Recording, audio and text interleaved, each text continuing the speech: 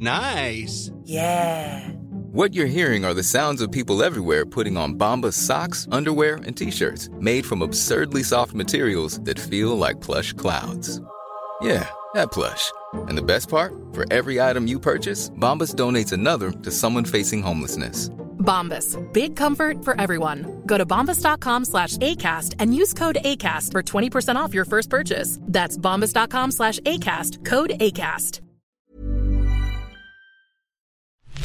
The Self-Love Club, a place where boss babes share their stories to empower women. Welcome to the Self-Love Club podcast. I'm Val Crawford, and you can find out more about why I've launched this club at valcrawford.com. I'd love for you to join it, and trust me, it's not like a cult or pyramid scheme. It's literally just a club where you can come hang out. It's going to be a fun time. Join me for a podcast series where we'll hear the stories of girl boss women who are doing super cool things with their lives. We'll find out how they've done what they have, their self-love and self-care practices, and they'll share their tips to empower you to live your best life. Maddie Walker studied business and is the founder of popular digital and social media platform, the Twenties Club. The blog caters for young women in their 20s, covering a range of topics from fashion, politics, relationships, health, and well-being. Maddie is very smart, both in her writing and as an entrepreneur, turning her blog into a full-time business within a short space of time. We're so lucky to have Maddie share her story and knowledgeable advice on the Self-Love Club podcast. Maddie, thank you so much for coming and hanging out on the Self-Love Club podcast. So cool to have you. Really appreciate it. Thank you so much for having me. This is actually my first ever podcast, and I listen to podcasts religiously, so it's quite weird to be on the other side of it. You're like, now I'm on one of those things that I listen to all the time. I know, it's crazy, and I literally listen to podcasts like all day, every day. So that's so great, aren't they? They're just like, I feel like, especially when you're, say, walking for exercise, it's like exercising your brain while you exercise your body. Sort of how I think about it. What sort of like are you like me and you like true crime ones as well? I literally love everything. So I listen to like a heap of business podcasts, true crime. I love political podcasts. Obviously things like The High Low, which is like pop culture and current affairs. I love this one called The Daily, which is by the New York Times. It's like these little short 20-minute wrap-ups of what's happened the day before. Yeah, so it is. Kind of. I'm the same. I think whenever I'm doing anything now, whether I'm just doing things around home or like, I'm like, podcast. Totally. It's like we need information all the time at the moment, and we just can't, it's bad. But I wonder if that's a bad thing. I wonder if it's like we're getting uncomfortable with like silence. Yeah. No, like even last night at dinner, I was sitting in silence and I was like, I could chuck a podcast on, or I could watch something. I mean, at least but then at least at the same time, we're sort of filling our minds with information, and like it's educational for some of it. So totally, it's not worse. I mean, if we're not reading books as much, then that's kind of replacing that. Absolutely. Yeah. So tell us about yourself, what you do, what you're all about. So I am the founder of the Twenties Club, which is a digital and social media platform that sort of caters to young women in their 20s. So it brings together everything that the sort of modern 20-something woman cares about. So fashion or politics or health, well-being, relationships.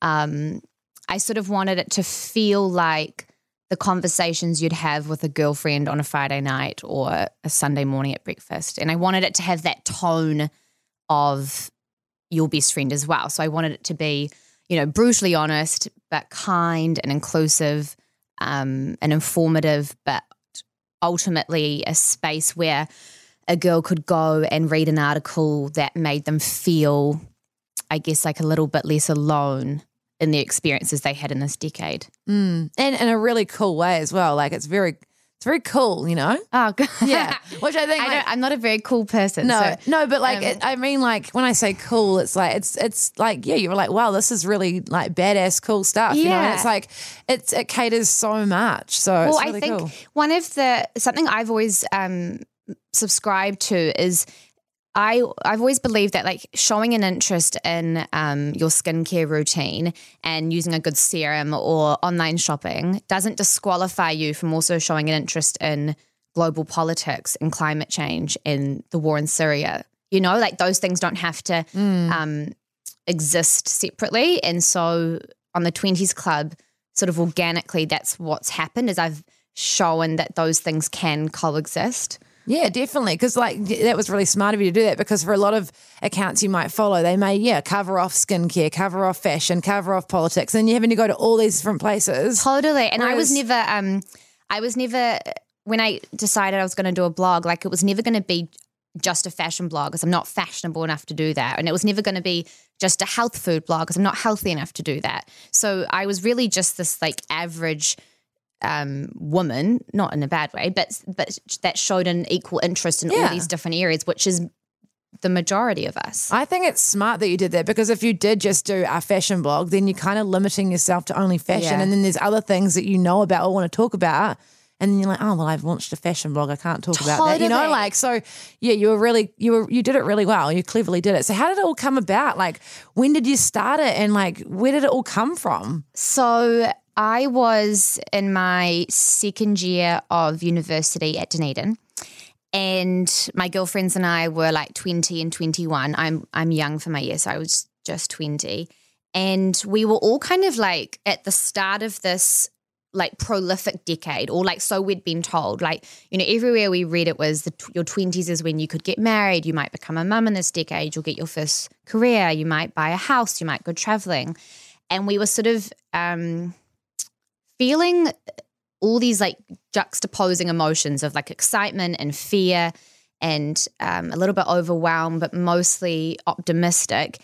And I felt like, or I was sort of surprised that there wasn't a space that was specifically catering to this time in our lives. Because to me, it felt really different to any other decade. You know, it's really the first time that we are being treated like adults out in the real world, but then it has this funny like contrast where at home you're still being treated like a child by your parents, or the fact that you even have to live at home because none of us can afford to go flatting, and then you can afford to go flatting but you still feel like a child because you can't afford to buy a house. And so it's this weird like transition into adulthood, and I just felt like there was so much in that. And I also felt like people weren't being honest about the challenges that come with entering your 20s. Like there was this real sort of narrative that if you do a law degree, you should become a lawyer. If you do medicine, you should become a doctor. Like, but I was straight-laced. And I was like, but what happens if you do a law degree and then you don't want to become a lawyer, which was most of my girlfriends. And no one was like putting up their hand to say, don't worry, I don't know what I'm doing either. Let's just all figure it out together. Yeah, which is important, because then if we're not sharing that and we're not saying, hey, it's okay to not want to be a doctor when you've studied medicine, like I think if we don't do that, it's actually creating problems in society and the way we think about ourselves, and we'll feel crap about ourselves. Totally. It's like giving people the permission to start again. And you can start again at any point in your life. It doesn't have to be in your 20s, but especially don't feel like whatever you decided in year 13 at high school has to be the trajectory of your life. Yeah, and I think when you're that age, you probably were the same. I remember thinking like, well, I'm doing this and that means I have to do this. You think of things very like black and white, and like you're like, oh, this is how it has to be. But as you get older, you do sort of work out that, well, things are going to change. You're going to roll with it. Yeah. But and your 20s are so full of changes, like yourself, whether it be like career, like moving cities, countries, partners. Absolutely. Everyone's in this like crazy change period. Absolutely. And I just wanted there to be more honest conversations like that, so that when a girl was turning 21, they didn't feel like they were the only one that didn't have life figured out. You know, like they always say, like there's nothing that screws up your 20s more than thinking you are supposed to have it all figured out. Yeah, and I guess I think in society we're often really scared to show, I guess it's sharing vulnerability, you know, like by sharing that, hey, I did this, but I don't have it all together, but by not doing that, which I feel like we do all the time, or as a general, as society we do, it's actually not good. Especially with social media, bad. where we're showing these like highlight reels. Yeah. And a blog was just the easier way to kind of get into the nitty-gritty of that. With Instagram, you know, you don't want to write too much in your captions. You can't get that much in a caption. Yeah. And I also feel like people don't really read captions anymore. Well, like I'm just short ones, like I'll read a short caption, but mostly I'm looking at what they're showing me. And a blog allows you to write more. It's a place to write. Oh, cool. So what were you studying? So I did a Bachelor of Commerce and a Bachelor of Arts in Dunedin. I sort of as much in year 12 and 13 when we were making those decisions about uni, I knew that I wanted to have my own business, and I knew that I wanted to be self-employed because my dad is a self-employed businessman, and he'd sort of shown that while it's an extraordinary amount of hard work, it can also be super rewarding. But I didn't know what that would look like. Like I didn't know what a businesswoman with my interests looked like, you know? And so I thought if I just do a business degree, at least I'll have that understanding of basic accounting and finance and economics and all that sort of stuff.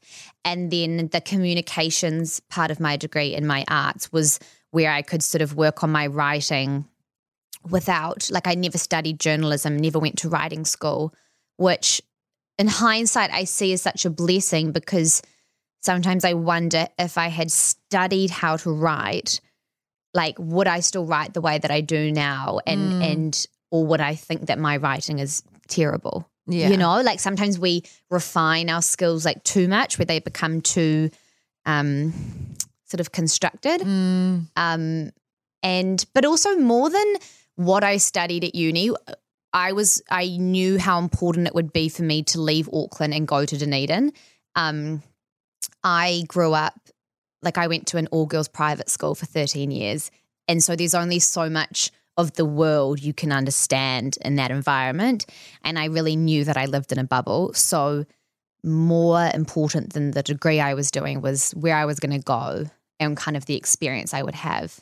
Yeah. And so how did you find leaving Auckland in that bubble, you say? Like, what was that like for you? So I surprisingly found it an easy transition. I think mum and dad were expecting a phone call like any week to be like, Mads is coming home. She hates it. But I was lucky enough to just find the most incredible group of girlfriends and guy friends that sort of spanned the country and really opened up my eyes. Like I said, I very much had lived in a bubble up until that point. And it was without a doubt like the best 4 years of my life. I'm sure I had the most personal growth I've ever had during that time. Yeah. And it's because you're finally made to be independent, like from your parents, you know, like for that first like 2 decades of your life, your opinions of the world are very much dictated by the house that you grew up in. And especially me who grew up in such like a happy, loving household, there's downsides to that because you don't quite get the grittiness of life. And understand that some people don't have that as well. Totally. Which is not your fault, but like, you know, that's just, if you're not in certain environments, you just don't know. And I think I think for a lot of, especially once I launched the Twenties Club, for a long time I was quite, not ashamed, but I was embarrassed that I had come from such a comfortable upbringing because I thought, well, how does that qualify me to talk about these issues? But what I'm sort of learning more is it's not like where you've come from, it's how you use that to go where you want to go and using your privilege, quote unquote, to offer a mic to other people's stories. Yeah, definitely. You know? So you finished your degree and then what did you do then? So had you launched the degree when you were there or? No, okay. So in my my second I was you're gabbling. All good. No, you're fine, it's perfect. So in my second year of uni, I conceived the idea for the Twenties Club. And I decided I was going to work on it sort of in secrecy until I had it absolutely perfect, and then I would launch it to the world. So the only people, the world, lol, like I was expecting the world to read it. No, you've got to aim high, girlfriend. I know what you mean though, yeah. But, so I was like, I told mum and dad, I wrote a business plan. I was like, wow. As much as I don't believe you should ever follow a business plan, I think you should always write one because it sort of says to the universe, yes, this is a serious thing. Like this is not like a hobby. This. I'm going to do this. Yeah. I mean it. And so I also believe that you can only launch something once. So if I told people on the day that I came up with the idea, I'm going to start a blog, and then it took me 2 years to launch, people would be like, didn't you say you were starting a blog? Like, where is it? What have I, And then you've also got You think so like me. I'm like, I want to do it when it's ready. I'm not going to do it until then. Totally. Has to be perfect. Totally, which obviously is impossible, but I at least wanted to have the grace of doing it by myself, getting a graphic designer, getting the website right, figuring out like what I wanted to say, because it's not like there was any shortage of blogs. Like there were enough already. So did I really have something new to add to the space? And so I ended up launching it on the 30th of May 2015, which was the year after I graduated and moved back to Auckland. And like I hadn't even told my girlfriends because I knew they'd be so supportive and incredible, but I also didn't want them to come up with amazing ideas and tell me them and then me second guess my decisions, and then you've got too many cooks spoiling the pot. Yeah. So yes, I launched in 2015, and it's just been like the joy of my life. That's so cool. So what was your first blog post about? Do you remember? Oh my God.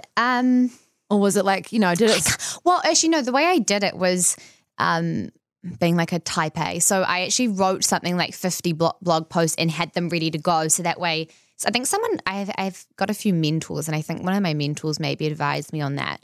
She said, you don't want to launch a blog and then have like one post. You kind of want to like have material for girls to read so they can go on.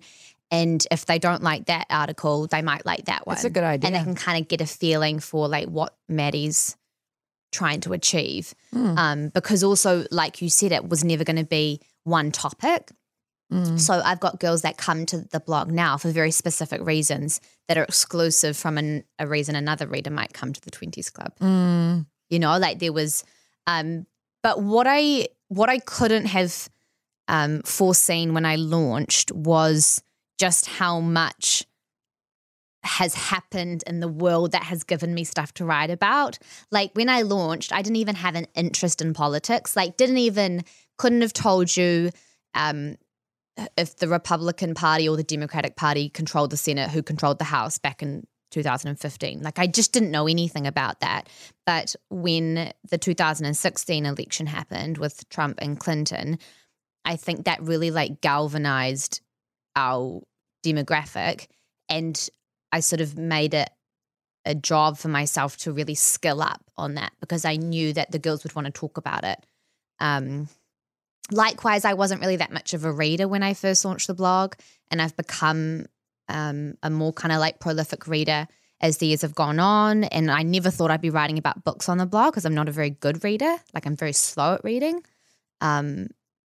But yeah, I just think I feel so lucky that there's so much to talk about. Like I'd never run out of, I'm never like sort of like scratching my head trying to think of something to say. And that can be like a worry when you're doing like a blog or whatever it is, like creating content, and you're like, but no, because there's always news and there's always things happening. Totally. And I think it's cool because I think you're able to write for your audience about in a way they're able to understand it, and it's a twist they like on it. Because if you want to read politics stuff, sometimes going to like, I don't know, some American CNN maybe totally. You don't want to read that. You might read the top bits, but it's like you're going to literally, I mean, I know I do. I'll just like quickly read the headlines. Skim the headlines and the next few bits there so I understand the gist of the story. Okay, cool. Our minds we don't have much time. No, we're exactly. fast. We're like, okay, cool. And it doesn't appeal to us reading something like that. So reading your blog would be more appealing because then people can actually they can enjoy reading a piece and they're like, wow, now I know this about politics, Yeah, and something I've tried to get better at is saying what I need to say in a shorter amount of time because like sometimes you get on a roll with writing and then you've written something that's like 1,000 words. But what I've realized is that the girls don't want to read anything longer than 800 words, which is short. Like compared to any other news site, 800 words is like tiny. But we're just attention spans are just not there anymore. We don't have them. No. Yeah, exactly. And I'm also aware that while the girls are really loyal to reading the blog, they read like 50 different news sites a day. So they really just want to get in and get out and then get on to the next thing. Yeah, definitely. And so how did the blog grow and evolve from there? I mean, did you just see it sort of pick up quite quickly? Like, no, how did that happen? It's really been a slow burn and typical kind of being filled with self-doubt. Like sort of at every turn, I found myself worrying that it wasn't growing with like the kind of extraordinary momentum that sometimes these blogs do. But actually that became quite an interesting learning experience later down the track when I realized that so many of these Instagram accounts that I'd been comparing mine to had been buying their followers and paying for likes and paying for engagement, which was like at the same time was a devastating thing to learn and reaffirming thing. It made me realize that I just need to keep producing honest content. Yeah. And if it's good enough, people will come and read it. And it will grow. Yeah. And now I'm in such like sort of a beautiful flow with it where I'm really proud of the content I'm producing and the girls loving it and the community is so engaged. I feel lucky that I have girls that don't just sort of click like and then move on. Like these girls want to engage in a conversation with me and they want to challenge me when they disagree and they want to, add a different perspective to a story that I may not have thought of. And that's kind of all I wanted from the platform. Yeah, definitely. Smart woman, like that's boss. That's attractive, like girls who know things. I love that, like when you say like girls wanting to like challenge me or have conversations, I'm like, yeah, I mean, it seems so silly to even say that, like, girls, because of course girls can talk about like these things. We don't just talk about makeup all the time, which is fine too as well. But I find it real boss when girls want to talk about all that stuff too. I'm like, yeah, girl. Yes, and if someone wants to engage with me on a healthy debate, I'm like, yes, girl, let's Bring it. do it. I love that because also like there'll be a lot of times I'm wrong. And there's no way that I'm going to be able to evolve if there's not someone to hold me accountable or just like to enlighten me, I make almost every business decision based on my gut feeling.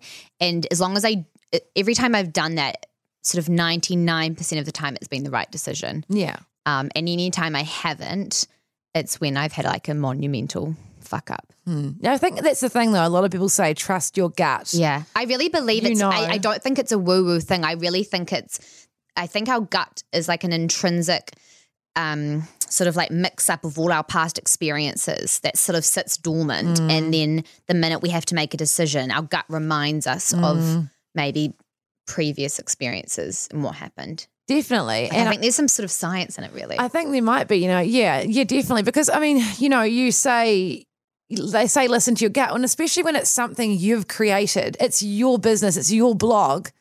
Of course you will know in your gut because it's something you came up with. You know what I mean? That's what I think as well. It's like if it was something you didn't create, then maybe, but then in saying that you still make decisions based on what your gut's telling you. Yeah. But when it's your baby, you created this, it came from you, then you will know. You know what I mean? That's what I think as well. Totally. One of my mentors, she lives in the UK and she worked at Facebook and now she works at Snapchat. And she said to me when I launched, she was like, figure out what your why is and then come back to your why every single time you make a decision. So she said like, figure out why you started the 20s Club. Why was it important that it existed?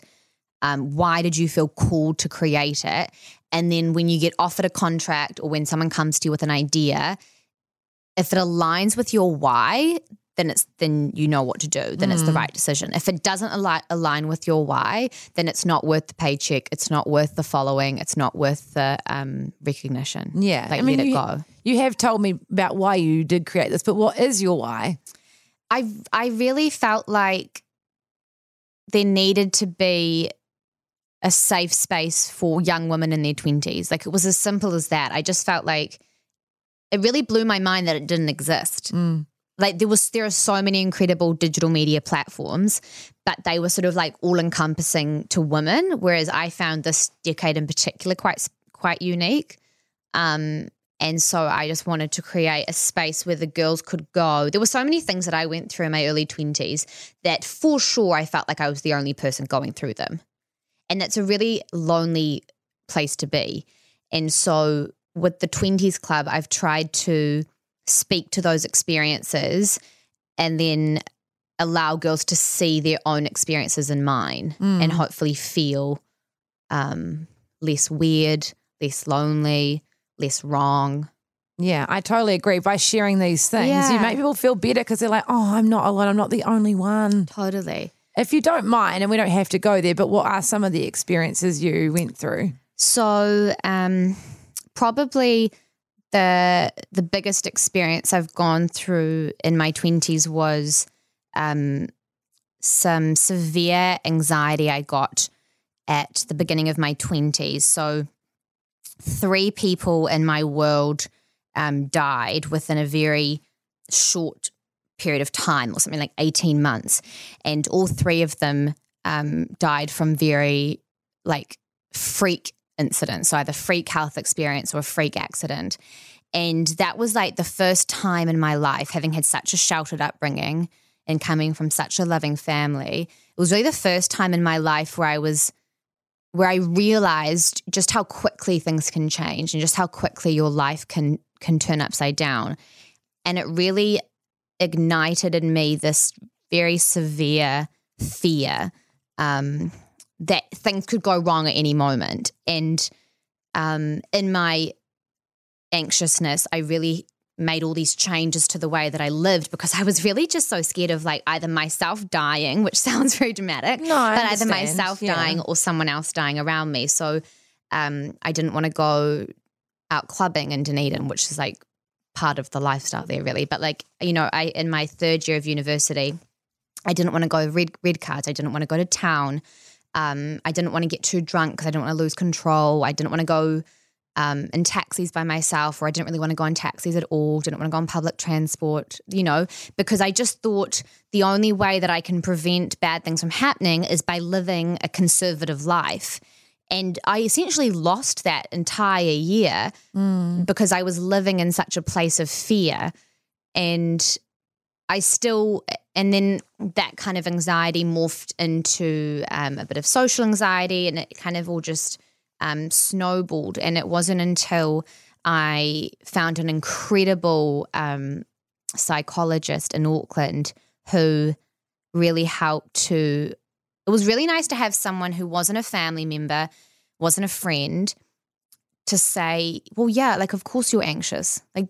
These are freak things that have happened. That's traumatic. It was really nice to have someone validate it for me. Rationalize it for you. Yeah, because you do think when you're in anxiety, you do think you're losing it. And you do think, oh, maybe I'm overreacting, or I know I'm overreacting. But to have someone say anyone would have reacted the way you did to what happened was really validating, and actually provided more relief than I thought it would. And yeah, so that kind of started the healing process, and it's still something I experience. I think I'm a sensitive person, in every sense of the word. So I'm sensitive with food, I'm sensitive with my emotions.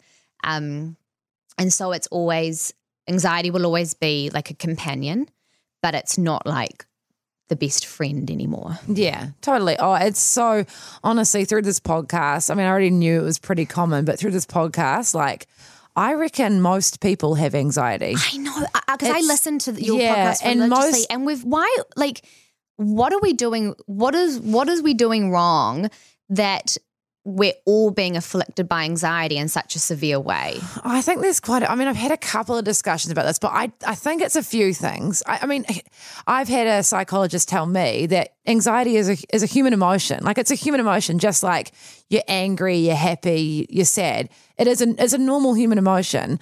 I think it's a few things. I think it's the lifestyles we're putting ourselves through, the world we're living in now, the social media, constantly being on our phones and being so stimulated, foods, so it's so many things. I'm not a doctor, I'm not an expert, so I can't say these things, but I think, and again, it's also hereditary. It's a chemical imbalance in your brain. Yeah, there are for you and for those of us or others that have been through traumatic experiences, it's through those things. Yeah, there's so many things that are going on. And like you said, anxiety is a form of fear, and fear is designed to keep us safe. Yeah, but I think someone explained it well. They were back in the Stone Age, our fear and anxiety was being chased by a saber-toothed tiger, and our brain still thinks it's being chased by a saber-toothed tiger, but that's now your boss, or that's now your ex-boyfriend, or that's now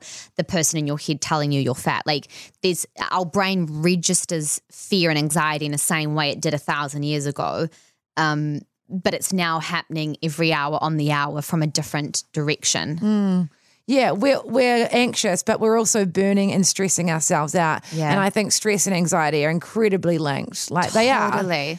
are from my own, like the research I've done for myself into it, and like just, we're stressing ourselves out a lot over a lot of things that we shouldn't be stressing about, and that in turn makes us anxious. Yeah, and I think that's why you've been having these incredible discussions around self-care, and I think it's the reason why a podcast like this is so important, rather than just slapping the word self-care on a t-shirt and calling it a day. Is I think in this modern time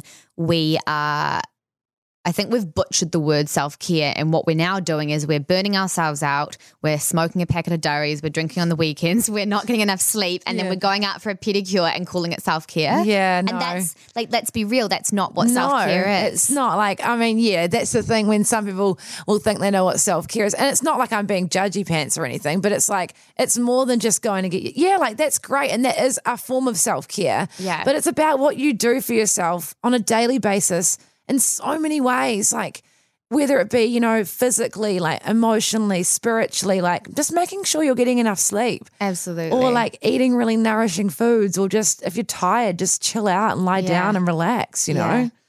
There's so many things of self-care. What are some of your go-to self-care practices that you use? So I was thinking about this because I knew you'd ask me. Since we're on it, I was like, going to do it at some point. Yeah. So I try and think about it as like moment to moment, what am I doing to look after myself? And I think that can sort of, when you look at it as more of like a lifestyle than an action like a massage, it sort of changes the way you look at it. So I sort of think, okay, so what's my self-talk like today? Like, what are the stories I'm telling myself about myself, and how limiting are those stories? Like, we tell ourselves so many lies. We're not worth this. We'll never have that. We're not good enough. We're not tall enough. We're not X enough.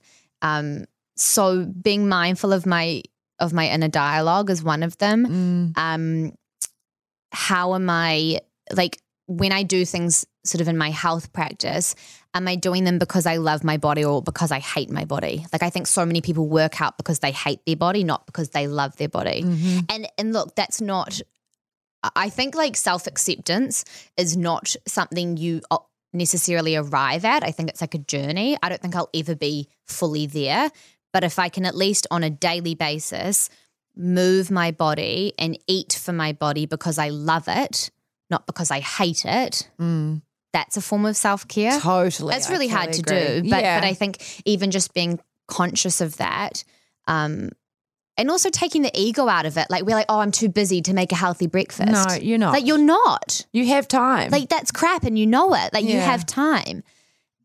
So that's sort of how I think about self-care. Yeah. And some days I'm terrible at it. Yeah. And then other days it feels really effortless. Yeah, I definitely. And that's the thing. I mean, I think we can be so hard on ourselves in so many ways. It's like, like I think for me at different points, self-care becomes another thing I have to do. And you can be like, oh, I have to be doing this. I have to be meditating every night. And it's like, nah, chill out. Yeah. And then as you start doing it, it just becomes natural. Totally. Like, you're so right with the whole meditating thing. I was like, okay, I'm going to meditate because I'm like a type A psychopath. And I get really obsessive, and I have to do this, and I'm real hard on myself. I know, and I'm like, I'm probably not approaching this the right way. Like, I'm such a psycho. I'm like, okay, I've got to focus on my breath. Yeah, same. And then it just like doesn't happen.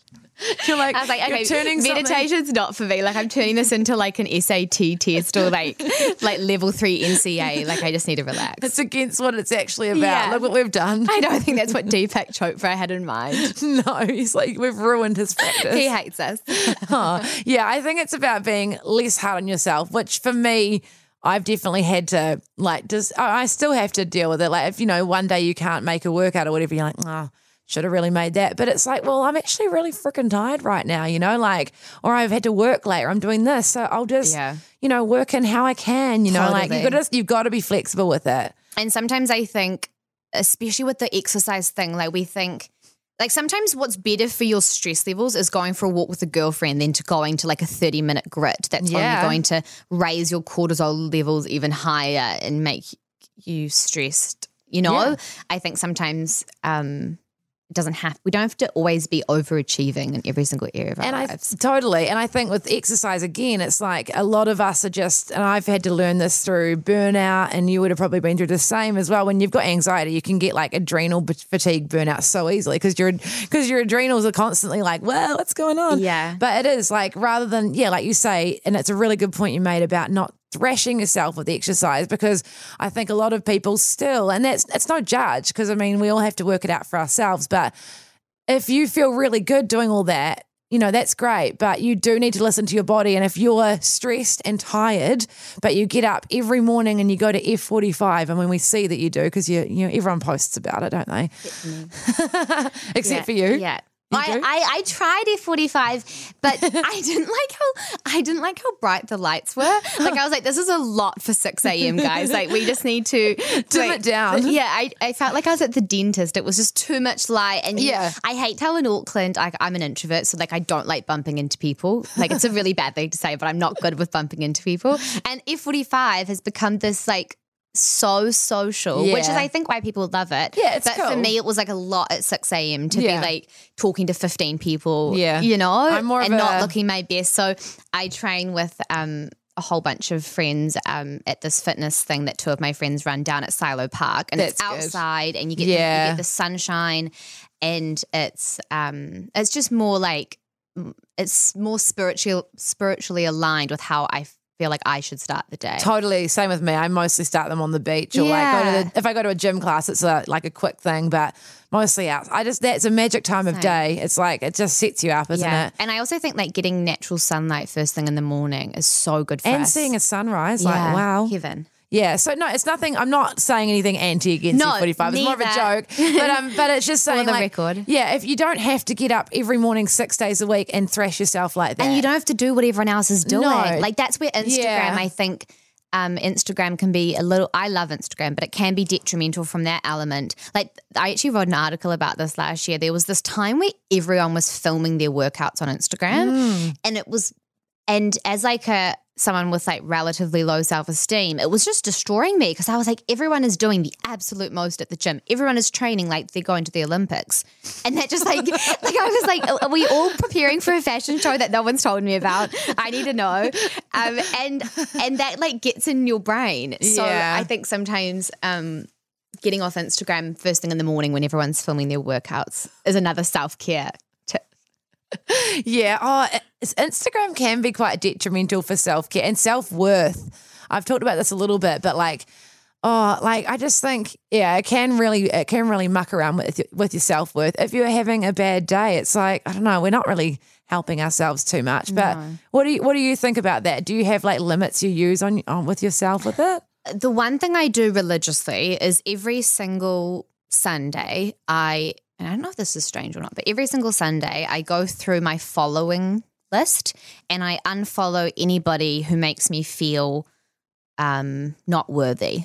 So anyone, and it's nothing against that person, like, Candace Swanepoel doesn't know what she's doing to me, but but it's not always healthy for me to be following 10 supermodels every week. So every week, literally every single week, I change who I'm following and just get rid of people that aren't making me feel worthy.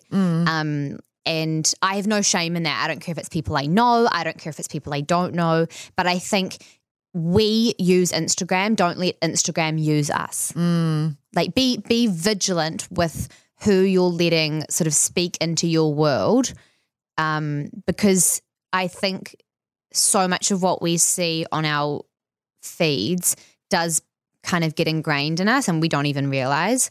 So as someone because I'm self-aware enough to know that I do have low self-esteem, it's just not practical for me to be following people that have extraordinary genetics. Like it's just not. And I don't want that energy in my week. Yeah, fair enough. I've likened it before to, back in the day, you wouldn't watch a TV show you don't want to watch. You wouldn't read a book or, whatever you don't want to read.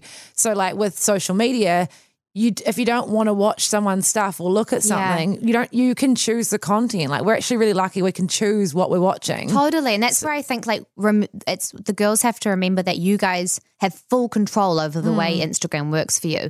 The feature I love at the moment is mute, where you can still follow someone, but you can mute their Instagram stories or mute their posts. And if I'm having like a particularly vulnerable week and there's like a person that say triggers me a little bit with self-doubt, I'll just mute that person for the week. And it's so crazy the shift in energy you'll feel by just not having that constantly inserting itself in your day. Yeah. How have you, that's some of the tips you've managed to, like with your self-doubt and everything like that. How have you managed to work on that? Like, because we all have it. It's not like anything to be ashamed of. Yeah. I think it's just a constant thing. It's like I said, I don't think you ever, well, maybe you do arrive at full self-acceptance. That'd be nice, wouldn't it? Yeah, that would be amazing. But look, my self-worth now is so much higher than it's probably ever been. And I put that down to everything. I put it down to having a fulfilling career. I put it down to having the most impeccable female friendships in my life. I put it down to living. Well, this is something kind of strange, but like I don't drink. I'm not a drinker at all. And before that, so like say 2 years ago, I used to pretend to drink. So I used to just hold a glass at a party, or I'd have a soda and pretend it was a vodka soda. And the minute I sort of stopped drinking completely and was just honest about it, I really think the universe rewards you for stepping into your truth. And my self-worth also grew from that, because it was like such an example to myself of living in alignment, you know, and I was like proud of myself for that. Yeah, and so that really built my self-worth up a little bit, was no longer pretending to be X, because I knew it wasn't cool to not drink, so I didn't really want to tell people. And then the minute I just was like, fuck it, like I don't like alcohol, I'm just not going to drink. It was just all so effortless. Yeah. I built it up to be such a big thing in my head that people would think it was strange, or people would judge me, or people would maybe pressure me into drinking. And none of that happened. Like if anything, people were just like, yeah. That's cool. That shows that you've got really good friends. I think so. Like that's what I've heard. Like I've always known that I have like outstanding female friendships, and I try and tell them that as often as I can. But I have had stories from girls who gave up drinking and found it really hard because they just felt a huge amount of pressure from their social groups. Yeah, I mean, there's been different times where I don't drink a lot anymore, but like there's been times where I didn't drink at all. And like, to be honest, like when you're younger, maybe it's like an early 20s thing. Obviously being a student, it's kind of a big part of that culture. So if you don't do it, you're kind of like, they're like, what are you doing? Totally. And I drank all through Dunedin because of that. But as you get older, I remember I got back from Melbourne at one point. I was like, I'm just taking a break from drinking. I've been partying too much and I'm just over it. And my friends are like, oh, good on you. That's awesome. Yeah. Like if that's going to make you feel good, then that's great. And what's so crazy is, and this kind of is similar to why I started the Twenties Club, was like the minute I was honest about not drinking, it's so crazy the number of guys and girls who are like, oh, I'd love to not drink. Or like, oh, I've always wanted to not drink during the week or whatever, but I just like can't be bothered explaining it to people. And so isn't that funny? Which is crazy. Yeah. But I think that's maybe a New Zealand thing. Like it's very much in our culture. And also like there's no big story behind mine. It's not like I was an alcoholic. It's not like I had a traumatic alcohol experience. It was none of that. I just don't like the taste and I don't like the way it makes me feel. Yeah, that's good. You're smart. Took some of us a long time to work it out. I have to say, like, it's had positive effects in other ways. Like I feel like my skin's a lot better than it was in Dunedin when I was drinking heavily. Drinking makes your skin crap and it makes I find it my skin really dry and like I just feel like really malnourished and like and puffy. That's how I and felt. you're like I always felt like I looked like a puff. Like if I look back at photos of myself from Dunedin, it's like a freak show. I'm like this, like I've already got a round face and it was like this puffy, like puffer fish. Rest in peace. You do feel really good. R.I.P. You do feel really good. And because if you're wanting to achieve really cool things, like, you know, with your blog and stuff, you would have like been wanting to work on that. And if you're drinking and going out and the next day you're a write-off, you can't really achieve the cool things you want to do. Yeah, and that's what I found as well. I'd realized if I wanted to do the things that I really want to do, I had to sort of stop that. And it wasn't really for that in the first place. It's like, oh, just don't really like going out anymore. I'm sick of having nights out every week and I'm over it. It's boring. Totally. Or like, because all my girlfriends drink and all my family drinks, and I find it so easy to be in their company and like have a fun time. Like I really don't need alcohol. Even as someone who gets anxious in social situations, I feel happier and more calm when I'm sober than when I'd had a glass of champagne. That's good. Which I think is sometimes it's the opposite for people that have social anxiety. But I feel really grateful that I can be with my girlfriends and I can still go to all the boozy long lunches that we do and, you know, go to the girls' dinners and go to the Friday night drinks. I just don't have alcohol. So you didn't find, because I think for some people I've heard of people stopping getting invited to things, like it wasn't the case for you? Luckily my girls didn't veto me. Yeah, like you don't drink anymore. It's like, oh, so I don't do dinner anymore? Like, I've had the same girlfriends for like 20 years, so if they did that would be pretty hectic. You're like, I didn't drink back then. Yeah.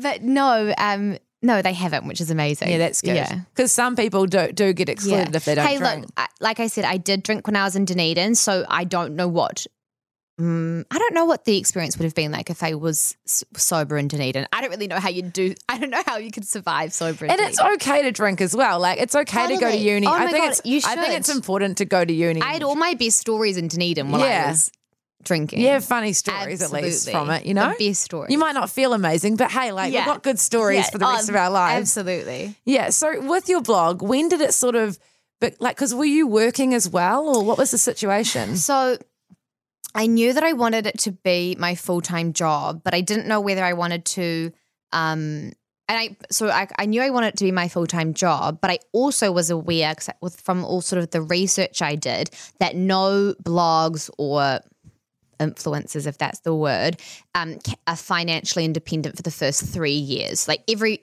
bit of research I did, that was the thing. It said 3 years you won't make enough money to live off. So I went into it with that in mind, and I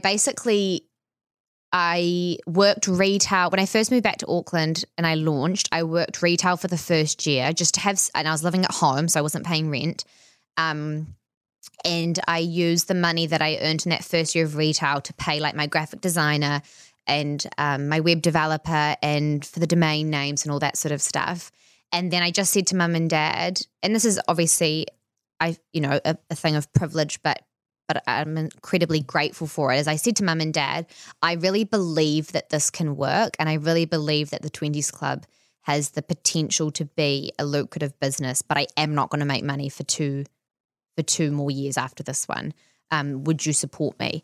And luckily I come from a family that are really ride or die for their kids. And I grew up in a household, I've got 2 sisters, and there was never a discussion of gender playing a role in our careers or limitations that might be on us. It really was, mum and dad said, you can have any job in the world as long as you're willing to work harder than everybody else. That's like the number one thing in my family was work ethic. And so because they believed in what the Twenties Club was going to stand for, and 2, they knew that my work ethic would be like as high as it could be. They know how determined you are. Yeah, totally. And so they said, we'll support you while you get it off the ground. Which was like, sounds like it was such a blessing, but it's also not. It's also hard in a lot of ways because you're financially dependent on your parents and you're in your 20s, which isn't always the most gratifying experience. And I had lots of girlfriends who are incredibly intelligent and went on to get amazing jobs at banks and law firms, and they were earning these huge salaries while I was still earning like the equivalent of like a low retail wage. But I just had to kind of keep my head down and keep working hard and believe that if I worked hard enough, it had the potential to be lucrative. So in those first couple of years, you really hustled and probably head down. You probably didn't go out much. You probably it It was really intense. It was like, it still is 7 days, but it was very much like all day, every day for 7 days, churning out content. And what I said to myself when I launched, I was like, from day one of working on the Twenties Club, you are to run this business like it's $1 million company with that kind of intensity, with that kind of hustle, with that kind of work ethic. And if you put that into the universe, it'll eventually reward you. It's not it's not $1 million company. Hey, but it's gonna happen. Yeah, but I think I like that. It's a good mindset. I was like, let's go into it with that intensity. So I used to work like I was getting paid when I wasn't getting paid. Like I'd sort of hustle in a way like I was getting paid. And then when I did start getting paid, the work ethic was already there. The foundation was already there. So when you say getting paid, were people wanting to advertise, or what kind of sponsorships were you doing? Yeah, so I feel really lucky. There were a few sort of big brands that very early on, when I was like a super small account with like 4,000 followers, 5,000 followers, and just as many readers on the blog monthly, there were these sort of two huge brands that really saw the potential in the Twenties Club and what it stood for. One was Estee Lauder and the other was Nespresso.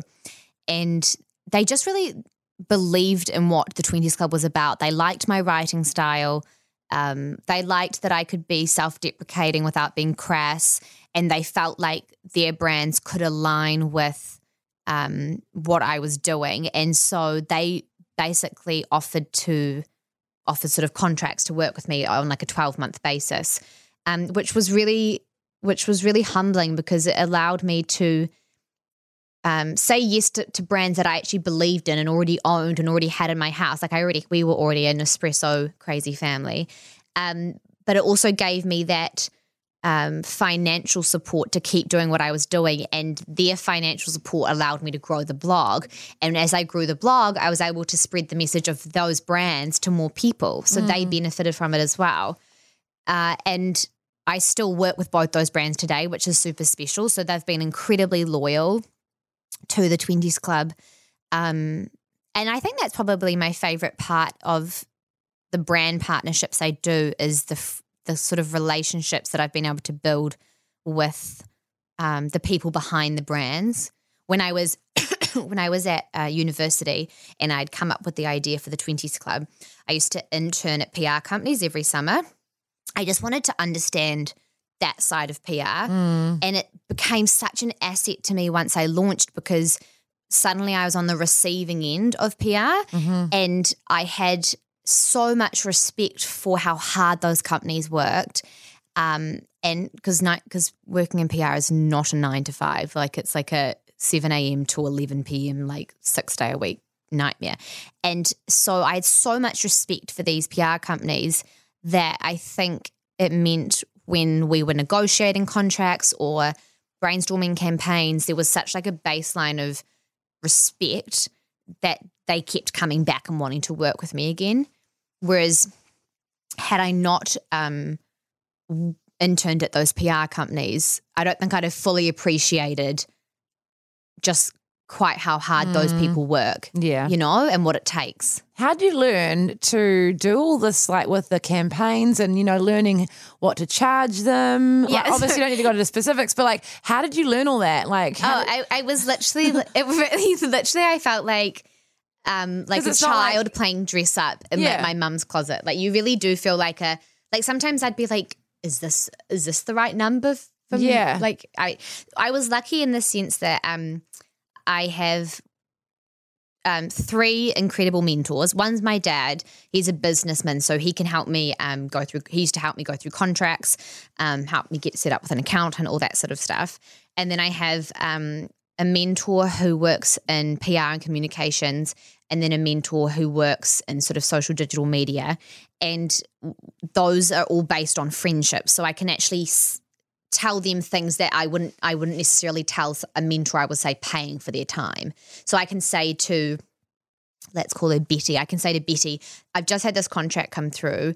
They want to push the campaign across Instagram, the website, and then they also want to push it on their own brands, EDMs. Like, should I charge more for that usage rights? And if so, how much? And so Betty will come back and say, yep, definitely charge more, add 15% to your blog post rate. Mm-hmm.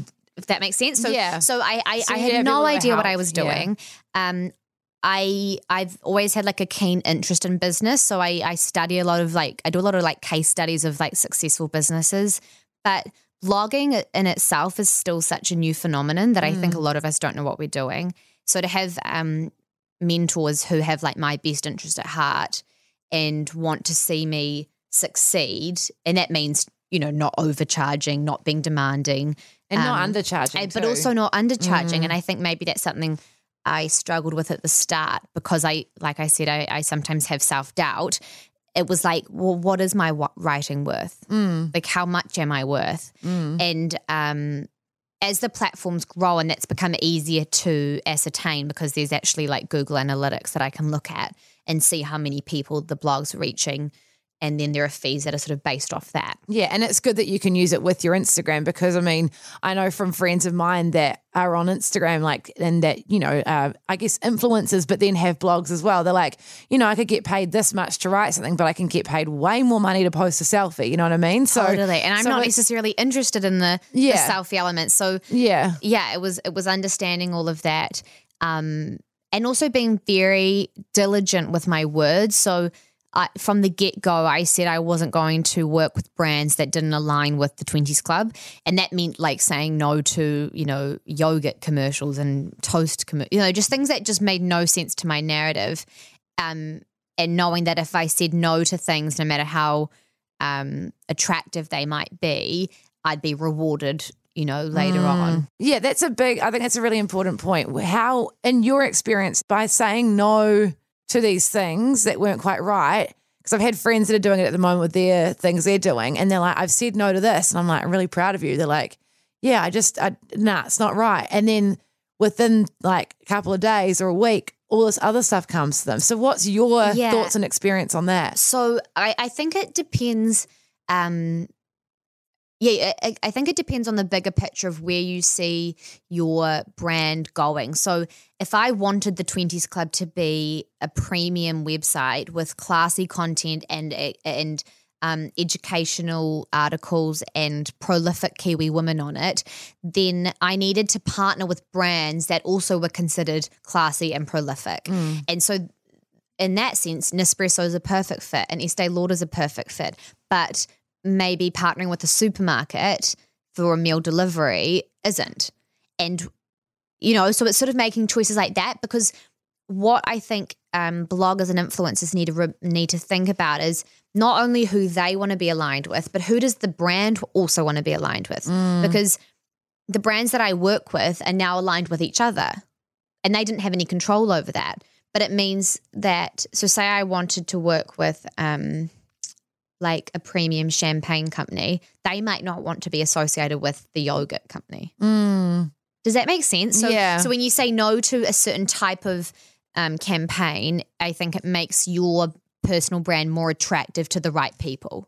Yeah. I mean, look, that's just my... No, that's good. I might not be right, but that's my observation. And that's how you do it, and it's going really well. I think well done to you, because you don't have someone... Do you have someone managing your campaigns and your contracts? No, it's all me. Well done, because that's one of the hardest parts. Yeah, it is.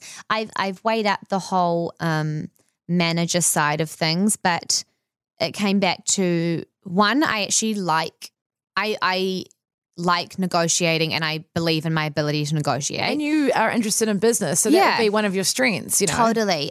But I also have just heard, to put it bluntly, I've heard horror stories about influencers who have managers who are just too pushy on their behalf and really create a bad name for the influencer without really the influencer even knowing it. And I just didn't like I'm so sort of impeccable with my own word. I didn't want someone to be speaking on my behalf in a tone that wasn't reflective of how I like to talk to people. I like to talk to people with a certain level of kindness and respect, and I didn't want to compromise that for the sake of an extra 10% on the fee. Yeah, exactly. Yeah. It's one of those things, it's like they can do it for you, but like you don't have full control over things. Yeah. Yeah. So you've grown it, obviously. This is 4 years on now. Almost, yeah. Almost 4 years. 4 years in May. Well done. And it's your full-time job. Yeah. So basically, it has been your full-time job for a while. Yes. But you would have seen it change and probably now it feels more like your full-time job because you're able to support yourself from it. Yeah, totally. I was saying to someone the other day, like when you first launch a blog, you don't know really what you stand for and no one else knows what you stand for. Then in your second year, you know what you stand for, but people still don't really get it. And then in the third year, you know what you stand for and everyone else knows what you stand for. And that's when things start ticking and that's when things start clicking into place.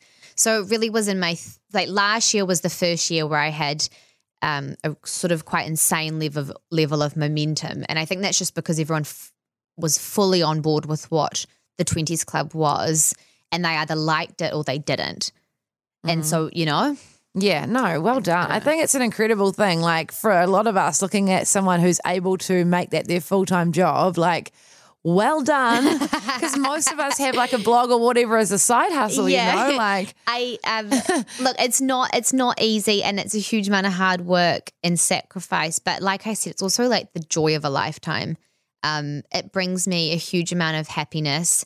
And while I don't have like a lawyer's salary at the moment, the fulfillment that I have from it makes me feel, wealthy. And you're doing the right thing for yourself. And I think it's really important that we've got to do what's meant for us and what we're called to. What we're called to do. And if you're not doing that, then you need to find that and do it and believe in it. Because is there anything else you'd rather be doing right now? Absolutely not. Yeah. Like there's not, like I can't think of one job in the world that would bring me the level of happiness that the 20s Club currently brings me. Yeah. And which is crazy to say at 26 because like sometimes we hate our jobs at 26. Yeah, a lot of people are like, I need a better job. Yeah. It's like, well, go get it, girlfriend. Go get it. What are some of your future plans with it? Like, obviously a lot of that might be confidential, but what are some things that you really want to do with this? So I do have some big plans, which I can't say. It's back to that whole point of not wanting to say until it's out in the world. But I am committed to, my goal for this year is really to continue to expand the girls that I reach. So I have an incredibly loyal, engaged following in New Zealand and Australia, but I kind of want to continue to push it beyond that, especially with so much that I'm writing about. There's really no, it's not like country specific. So I want to continue expanding the girls that I'm reaching. I want to hopefully do some more like face-to-face things. Like I think we spend so much of our digital lives behind screens, and I communicate with my readers like all day, every day. They're incredibly engaged with writing to me and emailing to me. So I think to be able to hopefully sit in a room with them would be really fulfilling, both for them and for me. So that's definitely something I want to manifest this year. I'm not sure what that looks like. I don't know if that's an event. I don't know if that's a panel or even just doing things like podcasts where we can chat and have a more loose conversation. That the girls can sort of connect with. It's kind of like an event, but everyone can listen I feel to like it my girls are going to love this. Like, I know already that they listen to your podcast and that they love it. That's so cool. So, yeah. Yeah, well, I can send them your way as well. Make sure you're reading the 20s Club. We're the club gals, We are the club girls. Self-Love Club, 20s Club. We go together. We should collaborate. Everyone needs to be in a club. Yeah. That would be so much fun. No cults, just clubs. Yeah, I say that in my thingy. I'm like, it's not a pyramid scheme. It's not a cult. It's just a club. We just hang out. I know, like sometimes women in their like 60s will be like, I'm not in my 20s anymore, but I'm still in the club. And I was like, abso-fucking-lutely. Yeah. You're allowed to like whatever you like. Totally. The 20s Club is really just like a metaphor. It's not actually, you don't have to be between the ages of 20 and 29 to qualify. And especially if you're in your 60s, you've lived more of what I'm writing about. So you're more qualified to write about it than I am as a 60-year-old. Yeah, but a lot of them are just too scared. We've got a lot more, I think. I really respect them, but I think we've got a lot of fire in our bellies. We're quite like fearless, if you know what I mean. Yeah, which is so beautiful. Yeah, that's something that our generation definitely deserves more credit for, is our ability to sort of park our fear and go for the thing anyway. Yeah, and then just, yeah, we'll do it, but then we'll still be real anxious. But it's Totally. No one will know. Like sometimes I'm like sitting at my desk and I feel like I'm about to like do an exam. Like I get that kind of like stomach feeling and I'm like, you're just sending an email, but we do operate with a lot of adrenaline. Yeah, no, it's honestly so many people are like that. You wouldn't believe. Crazy. And it's like we don't talk about it because we're like, oh, it's weird, or sometimes you can't really even explain it to yourself. You're like, I just feel it. I don't really overthink it anymore. Yeah. It's just like, I just feel a bit anxious right now. Yeah, like, totally. Rather than just like try overanalyze everything, you just, okay, cool. What can I do about this? What can I do to help myself right now? Yeah, and I really believe that whatever you resist persists. So I think when you have an anxious thought, it's really important to acknowledge it, sit with it, and then let it wash over you. Someone explained anxiety to me like the radio. So you get to decide what channel you're listening to. If you don't like the song, change the channel. And so if anxiety comes your way, acknowledge it, listen to it, and then change the channel. Like that's not your truth and it's not serving you in this moment. Definitely. How have you sort of learnt to manage and deal with your anxiety? Sort of a whole mind, body, spirit thing for me. So I live like a pretty healthy lifestyle. And I know just through science the direct correlation we have between our gut and our brain. So me being really impeccable with the way that I nourish my body has a direct correlation with how severe my anxiety gets. But also I've been fortunate enough to have these really beautiful female friendships, most of which have been for the last almost 20 years now, and some which have only come into my life in the last sort of 3 years, but they make me feel so seen and supported and held that it's really impossible for anxiety to kind of get in there. Because anytime I have a limiting belief, I have a girlfriend right there who can remind me what my truth is. And I'm really like vigilant with who I surround myself with. Because it's just like if someone makes you feel worse about yourself than you did when they weren't there, then you need to emotionally uninvest from that person. So I'm really strict about that. Yeah. And then I've obviously got an amazing family. But yeah, it's mind, body, spirit. Like you'd be stupid to think that therapy alone or medication alone or diet alone could deal with your anxiety. I really think it's a 360 approach that works best. You really have to holistically look at it and look after yourself in so many ways, and it's just like little pieces of a puzzle that help you keep on top of it. And it's not like something that's ever necessarily going to go away. Yeah. But there'll be times that it's worse than others, and I've just learned you just got to ride out those times and then just look after yourself really well with your self-care, like you're talking about all the things you do. Like if you're doing that, it is going to lessen the chances of it happening. Totally. And even then, sometimes you'll do all that stuff and you'll still get it. Yes, and it's about not being hard on yourself when that does happen. Like the crazy thing about women is that we're like, we feel shit about ourselves and then we feel shit for feeling shit about ourselves. Oh, God, yes. And so we just pack it on. Like I have a lot of girls who write to me with low self-esteem or feeling like they don't have their place in the world or they feel lost or they feel anxious. And the first thing I say to them is you need to believe, like you need to intrinsically believe in your soul that you are created on purpose for a purpose. There is nothing wrong with you. You are not missing anything. There's nothing you need to add. You are whole. And you need to say that to yourself every single day. You have to believe it. You have to say, I am here on purpose for a purpose.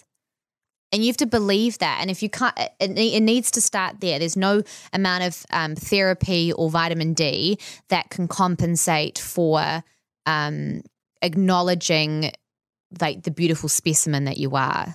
Totally. I think starting your day with that as well, like getting off your phone. If you don't like exercise in the morning, that's fine. If you do it later on, whatever. But just start your day by getting up and telling yourself these things. Yeah. Write them down, like screenshot it from someone else that said it or whatever. Like read it out over and over again. That's what I've started doing with my days. And even though my self-esteem's pretty good most of the time, it's like it just helps build you stronger and stronger. Exactly. That's even better because then you're just it's all wiring our brains. Yeah. So you've wired your brain to believe it. Yeah. And then when you do have down days, which I have, we all have, like you all go through little days where you don't feel so good or you might feel a bit crap about yourself, you can say it again. And it's like, it's kind of like going back to a mantra or something, and something you just say to yourself every day. So rather than just getting up and checking your phone and just like, oh God, I better drag myself through the day. It's like, get up and tell yourself really nice things about yourself. Absolutely. Like, I am strong. I am beautiful. I've got this. Like, whatever it is, like, just go through it. Yeah. Oh, we just need more positive self-talk. Amen. Thank you so much for your time. Really appreciate it. Thank you so much. It's been such a privilege. My first ever podcast. Yay!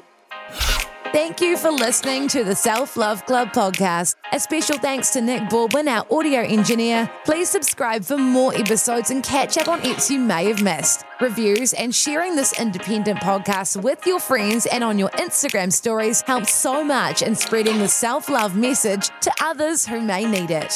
To find the Self Love Club resources and blog posts, check out my website, belcrawford.com. You can follow me at Bel Crawford on Instagram. I love hearing from you so much. Also, we've launched the Self Love Club community on Facebook, where you can connect with other members around the world and help each other out. We've got heaps of boss babes coming up to empower you through the rest of 2019 with weekly episodes available each Monday. Next week, we've got Heidi Anderson. After that, Nat Gringudis and heaps more. Catch you soon, babes. Hey, it's Paige DeSorbo from Giggly Squad. High quality fashion without the price tag. Say hello to Quince.